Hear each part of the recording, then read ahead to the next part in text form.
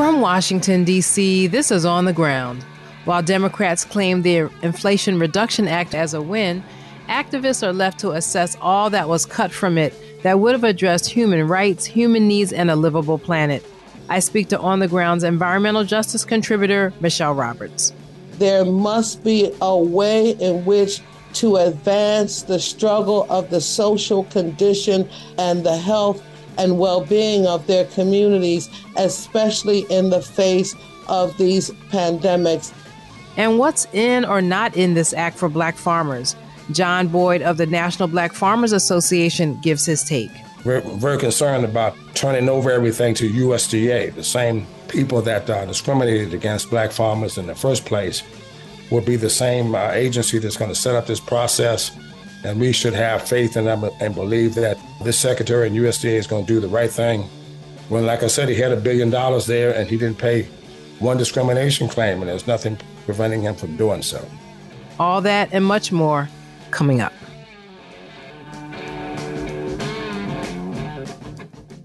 Welcome to On the Ground, onthegroundshow.org, Voices of Resistance from the nation's capital for August 12th, 2022. I'm Esther Iverem. Well, as we go to broadcast, the House is set to vote on the $370 billion climate tax and healthcare package called the Inflation Reduction Act.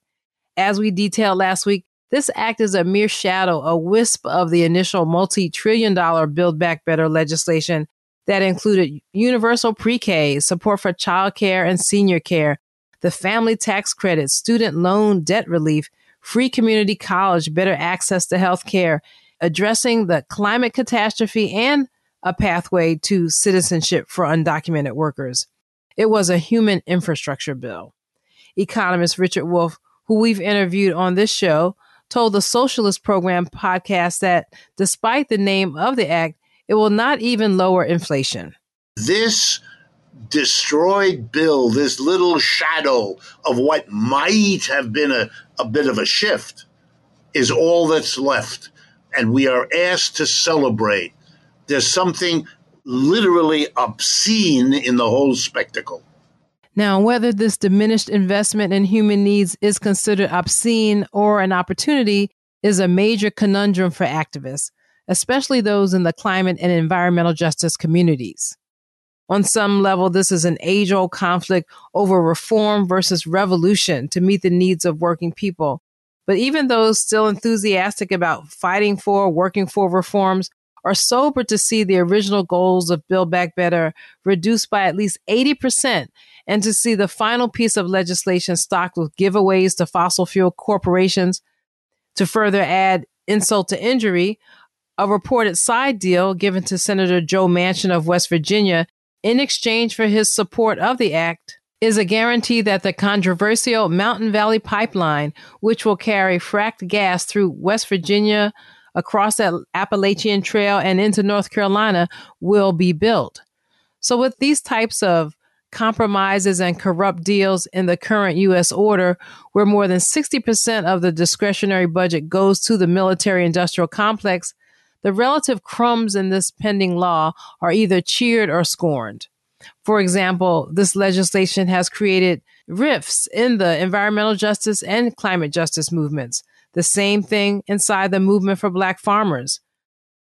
But compare the sweat and tears shed to pass this $370 billion that will, in theory, maintain a habitable climate to the tens of billions easily passed and just signed into law for corporations to develop semiconductor microchips, which are used in phones and cars and other electronic devices. A bill that progressive lawmakers tag as corporate welfare.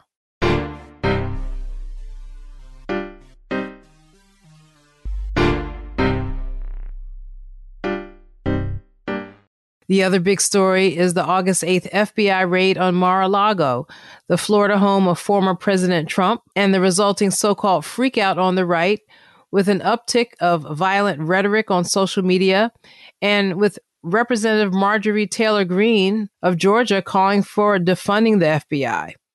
On Thursday, police shot and killed a man they identified as Ricky Schiffer, 42, after he attempted to enter the Cincinnati field office of the FBI with a weapon and set off the alarm in the visitor screening facility. He then fled to a nearby rural area and farmland where Ohio State Police said he was shot and killed after he allegedly raised a gun.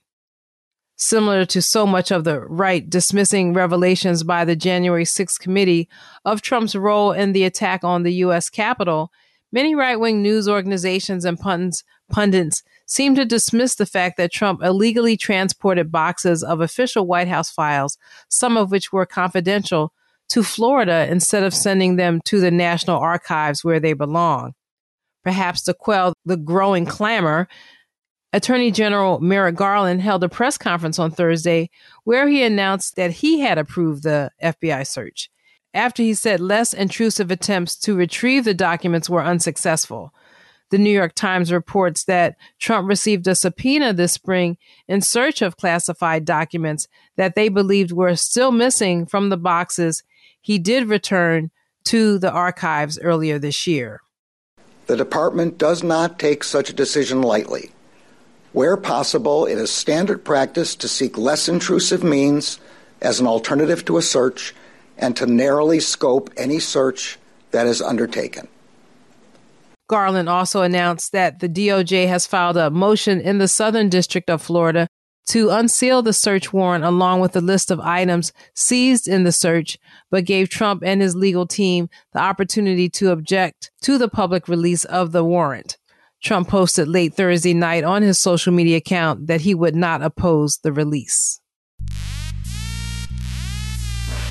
Meanwhile, in related news, the Independent Project on Government Oversight reported this week that the Inspector General of the Department of Homeland Security, Joseph Cuffari, failed to inform Congress about the Secret Service deleting their text messages from the January 5th and January 6th, 2021, the day of the attack on the U.S. Capitol. The project, which investigates government wrongdoing, is calling for Cuffari's ouster. And election officials from Vermont and Michigan testified before Congress Thursday about death threats they received from Trump supporters after he lost the 2020 election. Meanwhile, in international news, Code Pink Women for Peace is circulating a petition calling for an end to all military aid and weapons sales to the Israeli occupation forces. Citing the deaths of at least 16 children in recent bombings in Gaza, Code Pink distributed an email that said in part, quote, "Around election time in Israel, attacks on Gaza happen like clockwork. Palestinian lives are used as a political tool. The occupation argues that they are defending themselves. The very nature of settler colonialism is offensive. There can be nothing defensive about attempting to maintain apartheid, occupation, and the continued ethnic cleansing of Palestine," end quote. Code Pink added that the U.S. has committed nearly $40 billion over the next decade to fund the Israeli occupation, with some of our tax dollars paying for Israel's purchase of F-35 fighter jets capable of carrying nuclear weapons. And Code Pink, along with the People's Forum and Puentes de Amor, meaning Bridges of Love, have raised more than $16,000 to aid Cubans after a major oil storage tank in Matanzas, Cuba, was hit by lightning, causing an enormous fire that has left at least one dead, many missing, dozens injured with severe burns, and hundreds evacuated from their homes. While Mexico, Venezuela, Nicaragua, and other American neighbors are coming to the aid of Cuba, the U.S. has sent no personnel, even though members of Congress sent a letter to the White House urging Biden to help, suggesting that Cuba could also be aided by lifting of the 243 crippling economic sanctions placed on Cuba by the Trump administration that Biden has not lifted and has instead enhanced.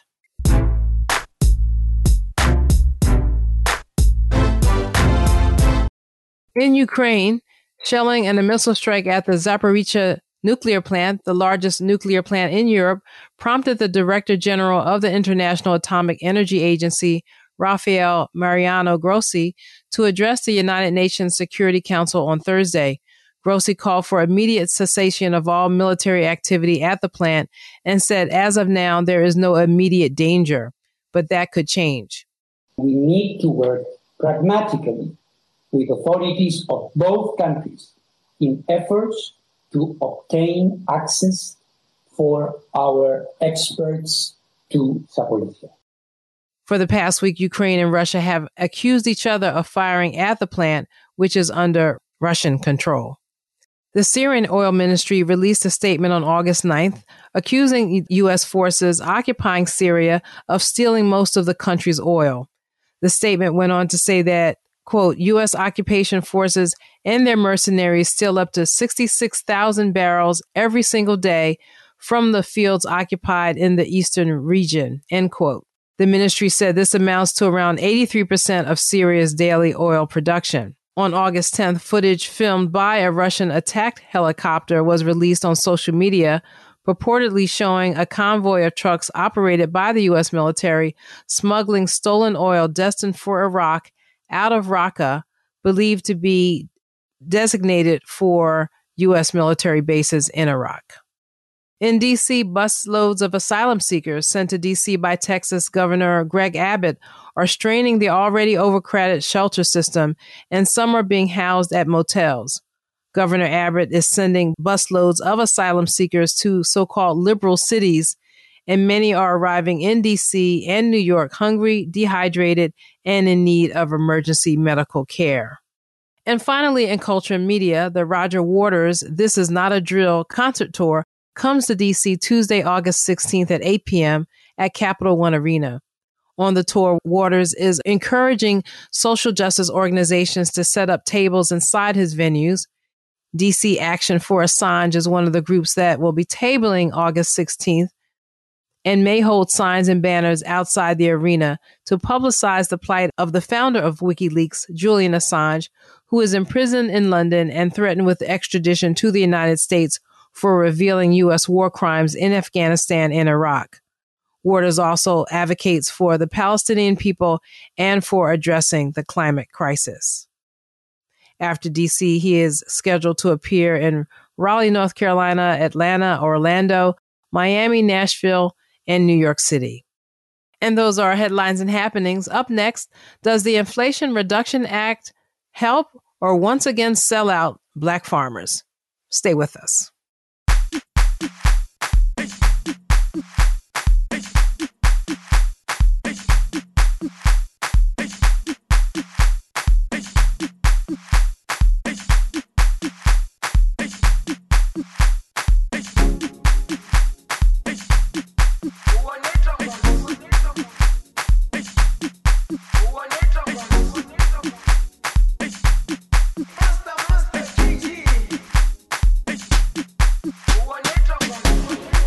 Jerusalema ikhaya lami ilondoloze uhambe nami zungangishilana Jerusalema ikhaya lami ilondoloze uhambe nami zungangishilana dawo yami ayikholana buso wami awukholana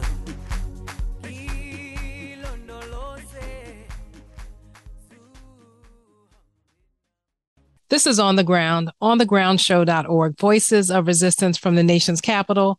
I'm Esther Iverem. Now, while so many critical human needs are stripped from the shrunken version of Biden's Build Back Better legislation, now known as the Inflation Reduction Act, but thanks to the hard work of advocates for Black farmers, and to give credit to Senators Warnock and Booker and Representative Alma Adams of North Carolina, more than $5 billion is allocated in the act for farmers who are economically distressed or in economically distressed areas, or for farmers who have faced past discrimination.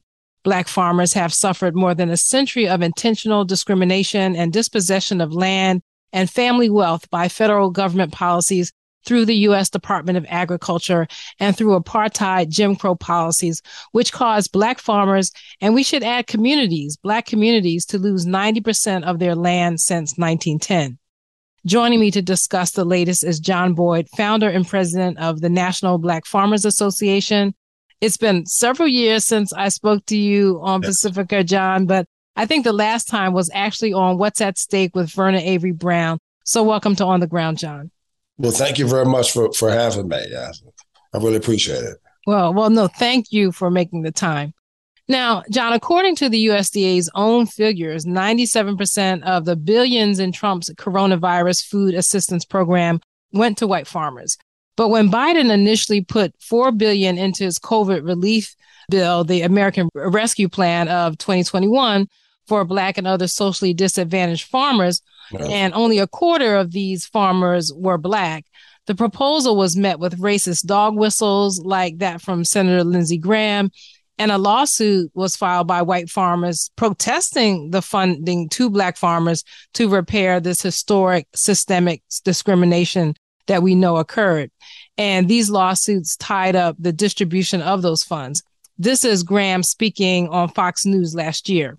Let me give you an example of something that really bothers me. In this bill, if you're a farmer, your loan will be forgiven up to 120% of your loan, not 100%, but 120% of your loan if you're socially disadvantaged, if you're African American, some other minority. But if you're white person, if you're a white woman, no forgiveness as reparations.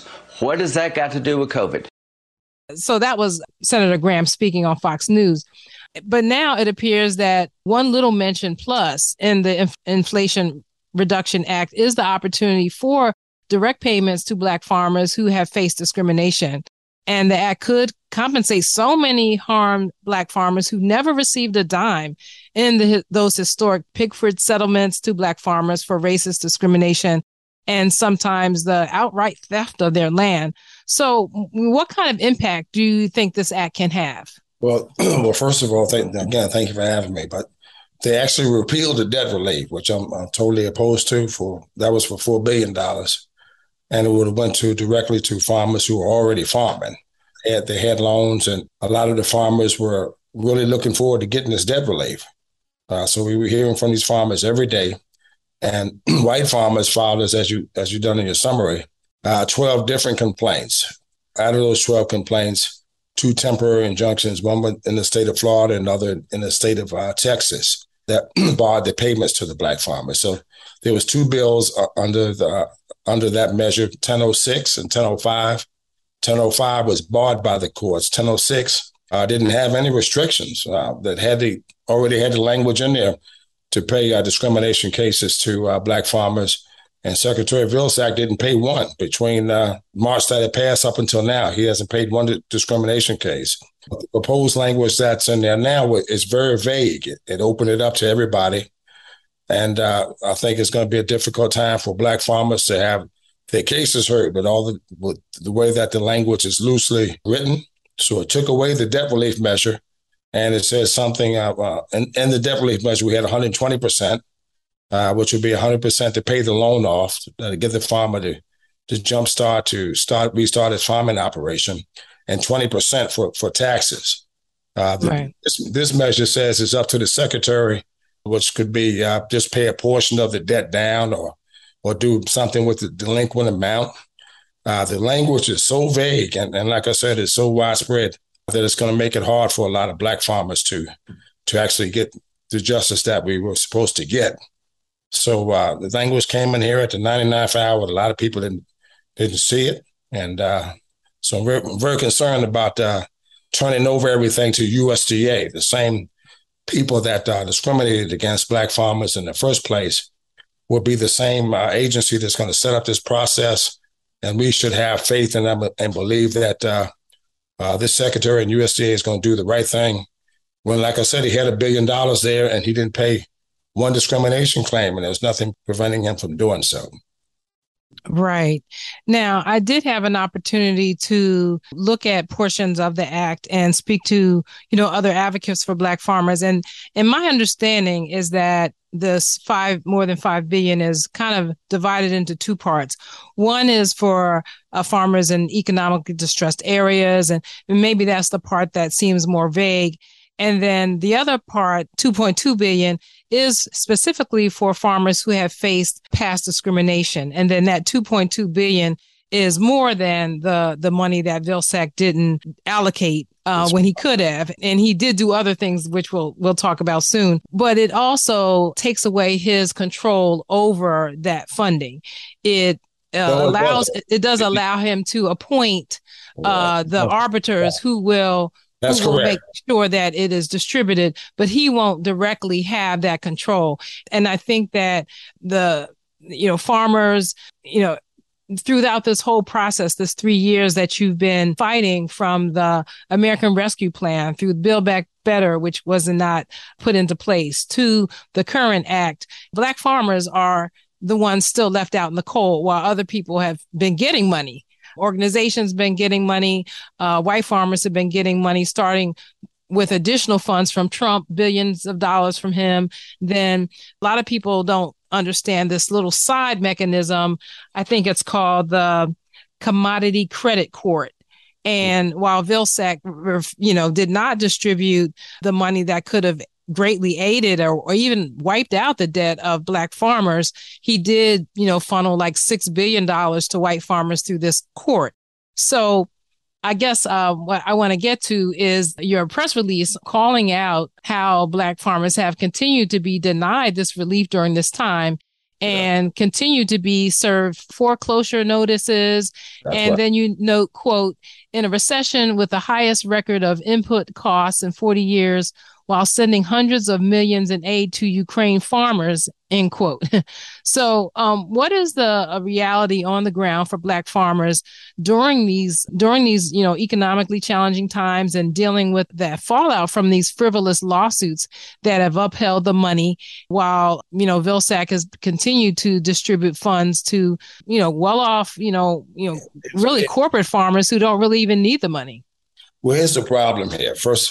First of all, the Secretary of Vilsack was the wrong man to send at this particular time in history. And me and the president had that heart-to-heart conversation about that. And he said he wanted to send somebody back to USDA who had experience. And I told him I was totally opposed to sending Secretary Vilsack back. He didn't help me on the Hill for the Claims Remedy Act of 2010. The Secretary is a very skilled politician, very savvy. And if you listen to his speech, he'll say one sentence in there about Black farmers. That's what he does. So while the grass is growing, the cows are starving. The USDA is going to tell you that they're not foreclosing on Black farmers. I can tell you that they are. They're foreclosing on direct loans and guaranteed loans of the farmers who are supposed to get debt relief.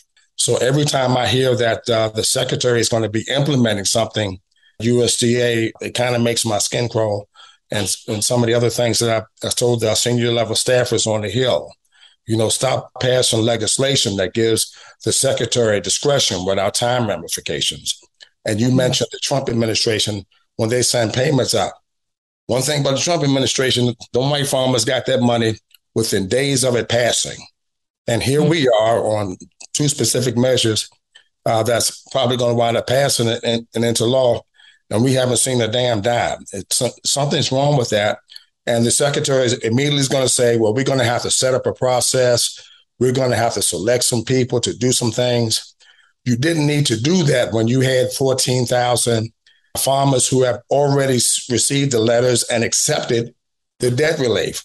So when the government rolled back this, repealed it, they broke a contract between the Black farmers and the United States government. So I don't have a lot of confidence that the Secretary Vilsack, will implement these things. I don't have a whole lot of confidence that the way this process is set up on both sides of the aisle. You mentioned the language. There's not any language that specifies that socially disadvantaged farmers will have their cases heard based on merit, and all Black farmers. There's not a word of that in that legislation for either bill. It's open for anybody who has a discrimination case. It could be somebody from the gay and lesbian community. It could be a white farmer, a male farmer. It could be a women farmer. Anybody who has made a discrimination case at USDA can now go through this process. And based on my 40 years experience, every time we lumped in there with everybody else, civil rights and justice is not in alphabetical order. Blacks always get the last and the least. Okay. So, can you give me an example? I remember you sent me a text. It had the, identifying information kind of blacked out, so no personal information was revealed. But it was basically a text showing how, even though foreclosures, there's supposed to be a moratorium on foreclosures, that banks were still foreclosing, and that it was up to the bank's discretion whether to foreclose. Can you give us an example without, It is. And it's up to USDA too, because it's 100% guaranteed loan. So USDA has to authorize the sale of the property. So while the government, USDA continues to say, well, it's a guarantee, one of our guaranteed partners that's foreclosing, but it's USDA who has to give the nod because it is 100% backed by USDA. Black farmers who have direct loans, they reported all of the 14,000 persons there who are eligible for debt relief. They reported them to their credit reporting agencies as delinquent. Wow. So therefore, we couldn't go out and get secondary lending.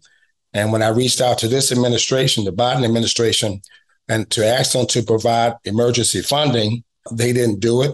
And I've reached out to the administration to ask them to put a farm moratorium in while they founder through some commission that we've had.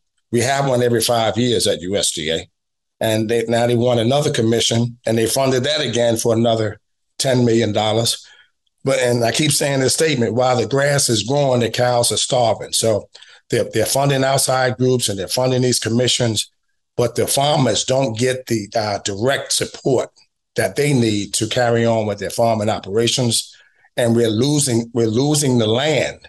And when these final numbers come out in the coming months, you're going to see that we lost more Black farmers. So instead of getting $5 billion or whatever it is, even in this pot of money coming up, you're going to see a reduction in Black farm numbers. And this administration, after the senior person left the Hill there, they had someone call me from the White House and ask me to bring them up to speed. I mean, that's not something you want to say to a senior guy like myself who has hundreds of farmers calling them every day, asking them, when are they going to get this relief? The president who looked me in the eye and said that we would have this FaceTime meeting. That meeting hasn't happened. And so far, this administration is batting the F here. And that last call we had with him, he said, if things don't work well with Secretary Vilsack, just let me know. We'll come back to the table. I told him that in July, and he committed to having a FaceTime meeting, and it hasn't happened. Listen, we have 116,000 members here. And as my daddy raised me as an eyeball man, you have to do what it is that you said you're going to do. And that's my style of leadership. The president gave me his word that we were going to sit down and to have discussions on ways to get around this court measure. And what's proposed here is not a window of success. I'm sorry. I don't know who explained it to you that way, but it's not. The language is too loose, and it has too many other groups in it for Blacks to be successful. Okay. Well, I hope the legislation turns out to be more successful than you think. But in the meantime, what are some of the things that are needed to ensure a farm moratorium that he can write from his desk tomorrow to stop taking these Black farmers' farms while they're setting up all of these processes? I don't understand why the media isn't turning up heat on that. Right. They've had 2 pots of money. Secretary had full discretion over $1 billion. And instead of getting the money out to farmers who are discriminated against, they're taking our damn farms here.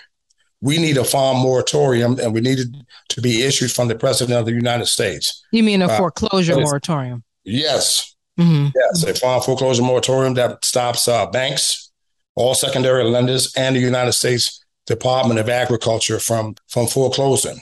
And, if we can bail out the banks, the auto industry, and everybody else, we ought not be losing farms under administration that we openly support from the microphone. It doesn't make sense to me, people. The other 99% of America's farmers didn't support this president, but Black farmers did. And I did it from the microphone. I did it early on, and I did it when it wasn't popular. and we supported this president, and the treatment that we're getting from this administration, it shouldn't be carrying on this way. I'm gonna come right out and say it. Okay. Well, definitely Secretary Vilsack has a very, not just spotty record, but like you said, an F grade record, F grade rating. I don't understand why the members from the Hill don't turn up the pressure on Secretary Vilsack. There's enough people in the CBC to put some pressure on him. And from the leadership on the Democratic side, you can't continue to sit there and control the House, the Senate, and the Congress and make excuses about why you can't get things done for people who supported you. That's where I am. And that's what I'm hearing from my members. The things that I'm saying to you are things that my membership is saying directly to me. This doesn't make sense. Right. I can't get some help. Right. Yes. Well, in addition to this moratorium on farm foreclosures, I do hope that the mechanisms that I'm hearing that were put into this measure from Senators Booker and Warnock and Representative Adams are more successful than what has been done in the past. The last time they actually said Black farmers, that sparked the lawsuits, right? Yeah. Social disadvantage farmers. Social disadvantage pertains to Blacks. Trouble farmers, or whatever language they're using now, is for everybody. Distress farmers. Well, there's two different categories. One is for economically distressed. One is people who have faced discrimination. So you have to prove that. You may put in a claim, but if you walk in, clear as day and you don't have any proof that you face discrimination, I don't know if you'll be successful. But I agree with you. Anything dealing with Secretary Vilsack has to be watched like an eagle, watched like a hawk. We are definitely going to keep covering this issue. This won't be a one and done. And whenever, you have information and news for our listeners, we're here for you to speak. I've been speaking with John Boyd, founder and president of the National Black Farmers Association. Thank you so much for joining me, John. Thank you. Thank you very much for having me. I'm gonna see my sweet honey babe. I'm gonna break this chain off the run. I'm gonna lay down somewhere shady. Lord, I sure am hard in the sun. Hold it right there while I hit it. Well, I reckon that ought to get it. Been working and working, working and slaving and working, but I still got so terribly far to go.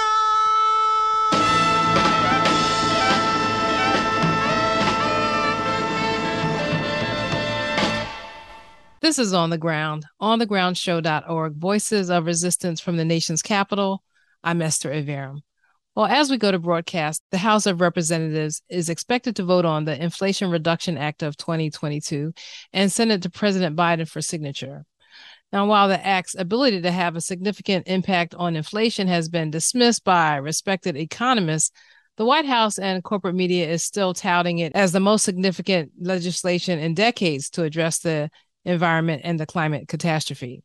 But frontline environmental justice organizations loudly dispute these claims and some are furious that their language of and demands for environmental justice and climate justice are being used to allow dirty, polluting industries to continue business as usual.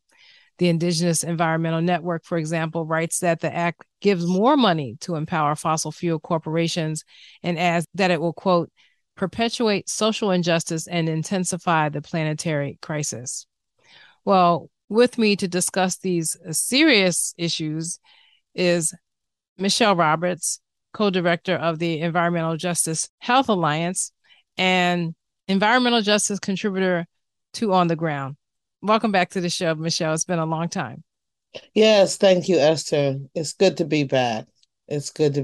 Thank you. Well, why don't I start by getting your top line responses to what's in the act and some of the reaction by people in frontline communities. Sure. So thank you for all of this, Esther. Within this bill is funding for everything from community block grant, environmental justice development enhancements, to that of deployment of emergency deployment, on the ground deployment of air monitoring for our legacy communities who have been grappling with legacy environmental justice challenges, that of funding that would be directed towards addressing the overwhelming burden of greenhouse gas emissions on our communities that have been a legacy challenge and plague to our communities. And in addition to that, funding for addressing and remediating ports and those located in and near port communities, all of which and what they say on Capitol Hill, they have heard from fence line and frontline communities. Now, there are, as we all know, Esther, the environmental justice movement is actually decentralized and decentralized for a reason. And we all say as they say, they speak for themselves. There are community members who call themselves legacy community and EJ community members and EJ community advocates who equally date back as far back to that of the first People of Color Summit, such as Dr. Mildred McClain out of the Harambe House for Environmental Justice, Citizens for Environmental Justice, down in Savannah, Georgia, who would say, quote, never in the history of it all have we had that of the ask and solutions offered up by environmental justice communities into policies that would equally have that dollar signs attached to it. Now, understanding equally there are challenges within the bill, like the call for carbon capture sequestration and other what they call false solutions addressing hydrogen and the likes thereof. The communities do have challenges with those particular issues that have been lifted up in the bill, but they feel as though, with all that being said, that there must be a way in which to advance the struggle of the social condition of the deaf of the and the health and well-being of their communities, especially in the face of these various pandemics, and not only pandemics, but climate unjust issues and activities that are happening in their communities as we speak now with respect to flooding, fires, and the likes thereof. Yes, and I know that you're probably talking about the portion of the act that provides block grants for, I think it might be 60 billion for what it says environmental justice priorities. Yes. I'm looking at again at a series of fact sheets put out by the Indigenous Environmental Network, and they talk about how of the 60 billion, the bill offers, and I'll read from the statement, it offers no criteria for what qualifies as an EJ provision. As a result, there is no clear way to verify the promised amount of investment. Moreover, a provision that has no positive impact can claim to have EJ priorities. Just trying to drill down into this whole issue of supporting environmental justice organizations is important for us in our conversation, because these are the organizations that we've talked about. These are the issues that we've talked about. For example, I think maybe at the top of the list, people will want to know, how about Flint, Michigan, right? For example, we still say that Flint still doesn't have clean water, right? We don't know the situation in Newark, New Jersey. And so if this is environmental justice funding, and it could possibly deal with this type of pollution, would any of these funds be available to help Flint? Yeah, so, just reeling this back a little bit, Esther, this is a very complex situation, as we've been speaking with many of our environmental justice elders, leaders, communities, frontline, fence line, rural, all of these different folks who are living right at the edge of the nuclear plants and what have you. But again, coming back to something that they tell us, and we've heard from our elders, and I think this is really important, a thread that I took away from many of them, especially given this being Black August, right, wrong, or indifferent. There's a difference between a revolution and an opportunity. Mm. In a revolution, you will get all of the perfect elements of what it is you have been standing for because of the fact that you were indeed able to overtake and get that revolution.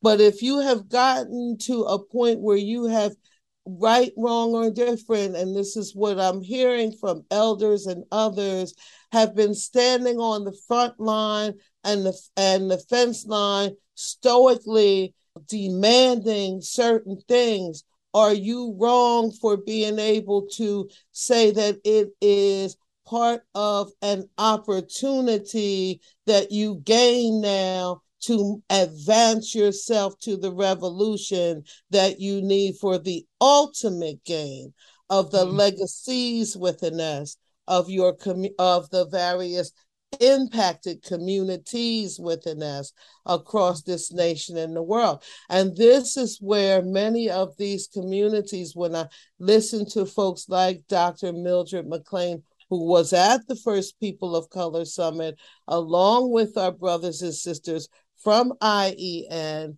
and listen to folks like Brother Richard Moore, who was at the first People of Color Summit, along with them, Dr. Henry Clark, who has now gone on to become an ancestor, our sister Susana Almanza down in Austin, Texas, our brother Juan Parras in Houston, Texas. Many of these folks who have actually, we've heard from them on this show, are all vexed with this challenge, but equally knowing that we are at a historic moment where never, as Dr. Mildred McClain said, in the history of the history, have their challenges and their issues been advanced to that of a point of putting that of an economic dollar point on their demands.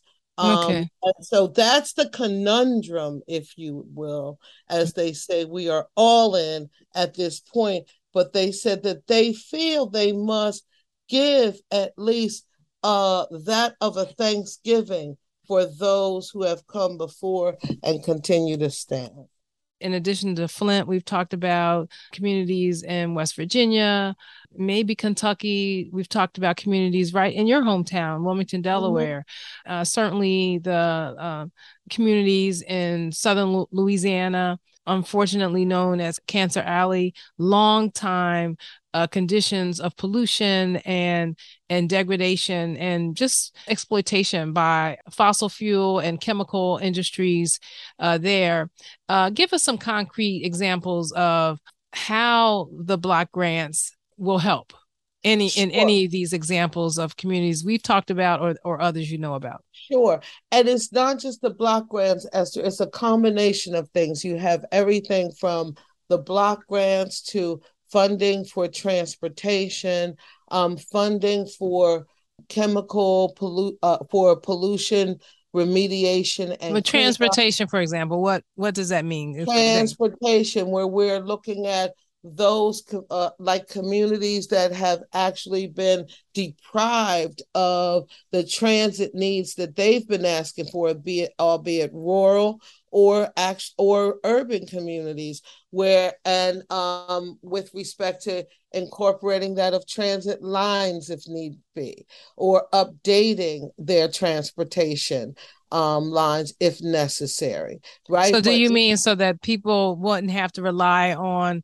private automobiles? They would have other type of energy efficient transportation?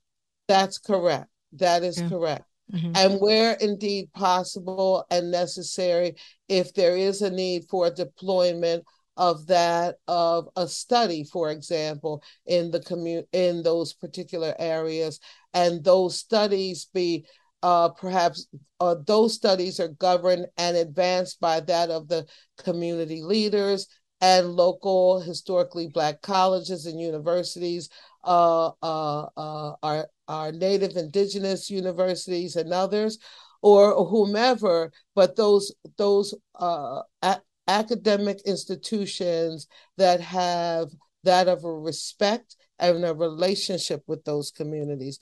This is what has been pushed for and advanced in these particular policies, if you will.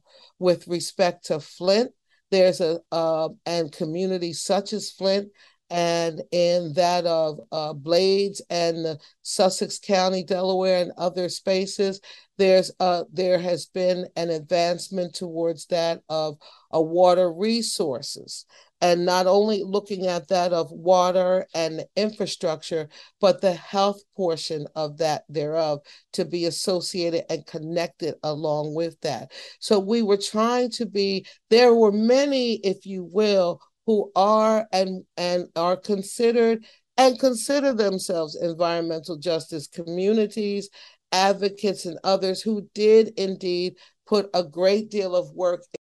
Indeed, understanding in this work, there is a deep conundrum, Esther, we continue to hear from that of our policymakers that we spoke with, to that of frontline communities, advocates, and even national organizations who sought to try to work really in concert and alignment with environmental justice advocates and communities to try to get this thing right.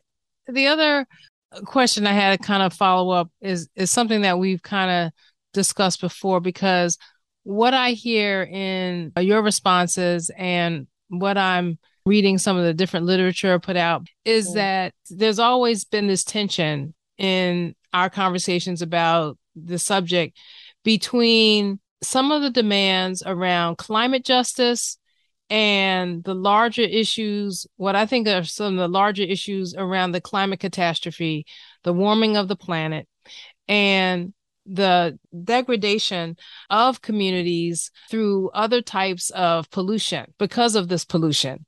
And so one of the things that I'm seeing in the documents for the Indigenous Environmental Network, for example, is that they say, okay, they may be giving out grants and there's other types of funding to aid people who have been impacted by this pollution for so long, but it's also increasing the leasing of public land for fossil fuel extraction and production.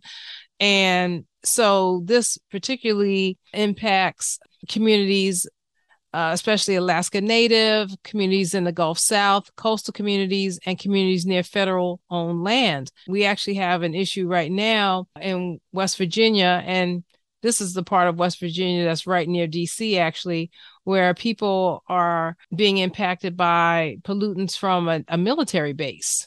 And these are the PFOAs, you know, from this military base, because they're using this chemicals to put out fires on the base. And so what I'm hearing is that there are many people saying that the amount given for these different programs are, on the other hand, being outweighed by the increased ability given to fossil fuel companies to, like you said, lease on public land. They have one portion that says this act prohibits any offshore wind lease sales unless the Department of Interior has held at least one offshore oil and gas lease sale within a year before the wind lease sale. The oil and gas lease sale must be at least 60 million acres.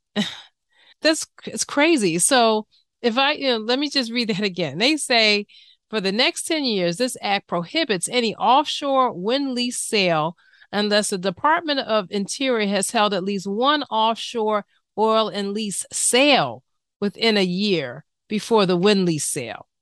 So what does, so provisions like that are making some people believe it's almost an insult. We're talking about the ancestors. We want to respect the time, the effort, the lives they've given in the struggle for clean environment, clean communities, for the human right to have clean water and air and an environment. And just something like that seems like such a slap in the face to me of their effort. And it's bringing into, to get back to my original point, it's bringing into sharp relief this contrast between the money given to aid these long impacted communities, and on the other hand, requiring that there be additional leasing of public lands for drilling, that could be right offshore from these communities. You're right, Esther. And this is what is grappling to many of these fence line communities, as they say, continue to call this historic. If you want to dig even deeper than that, then we have to even look at who the foundations are that are funding the fight, if you will. So none of it is pure. Many are even saying, even in the foundation world, that at some point the oil and gas industry has touched and gone through the funding that's gone to the fence line communities who want to go against the oil and gas industry. And more important, if we can say a plug for the On the Ground show, and that of our continued reporting, is so important to think about how the impacts of racism and capitalism are on Black and Brown communities, and how do we really gain and get the pure human rights and justice we so deserve and need. Yeah, and I think that's the other thought I had when you were breaking down some of those connections and some of the benefits that are in what is overall a very troubled piece of legislation. And so, where I go on the show. I mean, when I see that there may be some public dollars to redress past wrongs, the total violation of people's right to live in a clean environment. It's the failure of the federal government to require these corporations to pay for this cleanup, to pay for what is in fact the climate reparations or environmental reparations and environmental justice for these communities.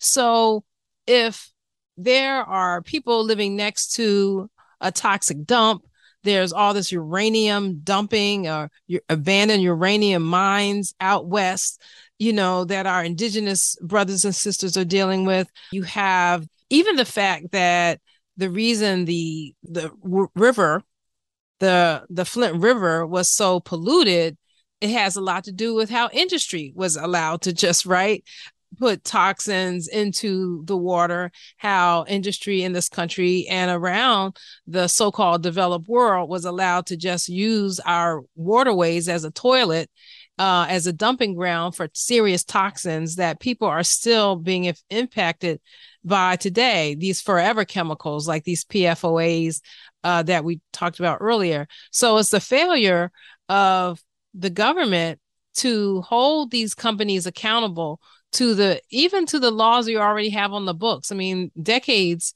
went by, or century went by between the start of the Industrial Revolution or more than a century, between the start of the Industrial Revolution and the Clean Water Act or the Clean Air Act. And the fact that this country, here we are on the precipice of climate catastrophe, still can't take the necessary bold moves to make corporations pay. But anyway, so I want to end up, because I know we're running out of time. I've been speaking with Michelle Roberts, our environmental justice contributor for On the Ground, and she also serves as the co-national director of the Environmental Justice Health Alliance. Thank you, Michelle. Thank you, Esther. And that's it for today's show. But we will post part 2 of our conversation with Michelle Roberts on our Patreon page. That's patreon.com/On the Ground Show. Special thanks to Michelle and to John Boyd, president of the National Black Farmers Association. This is On the Ground, Voices of Resistance from the nation's capital, on 24 stations on the Pacifica Radio Network, on all your podcast platforms at On the Ground with Esther Iverem, and on our website, onthegroundshow.org. In addition to communicating with us on our website, you can follow us on Twitter, Facebook, and patreon.com at On the Ground Show, all of which have a protest sign with green lettering that says On the Ground. And I also link to every show on my Instagram page. The music we played this hour included The Work Song by Nina Simone and Jerusalema by Master KG. And our theme music is Voodoo Child by Jimi Hendrix.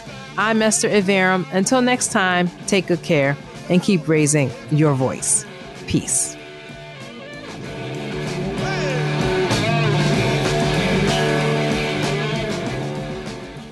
This is Esther Iverem, producer and host of On the Ground, thanking you for listening and for being a part of our audience. And I'm asking you to please partner with us in keeping alive this independent grassroots news program from Washington, D.C. So please go to our page at patreon.com/On the Ground Show. That's Patreon, patreon.com/On the Ground Show. Or you can see all the ways to support, including end-of-the-year giving and PayPal on our website, which you know is onthegroundshow.org. Thank you.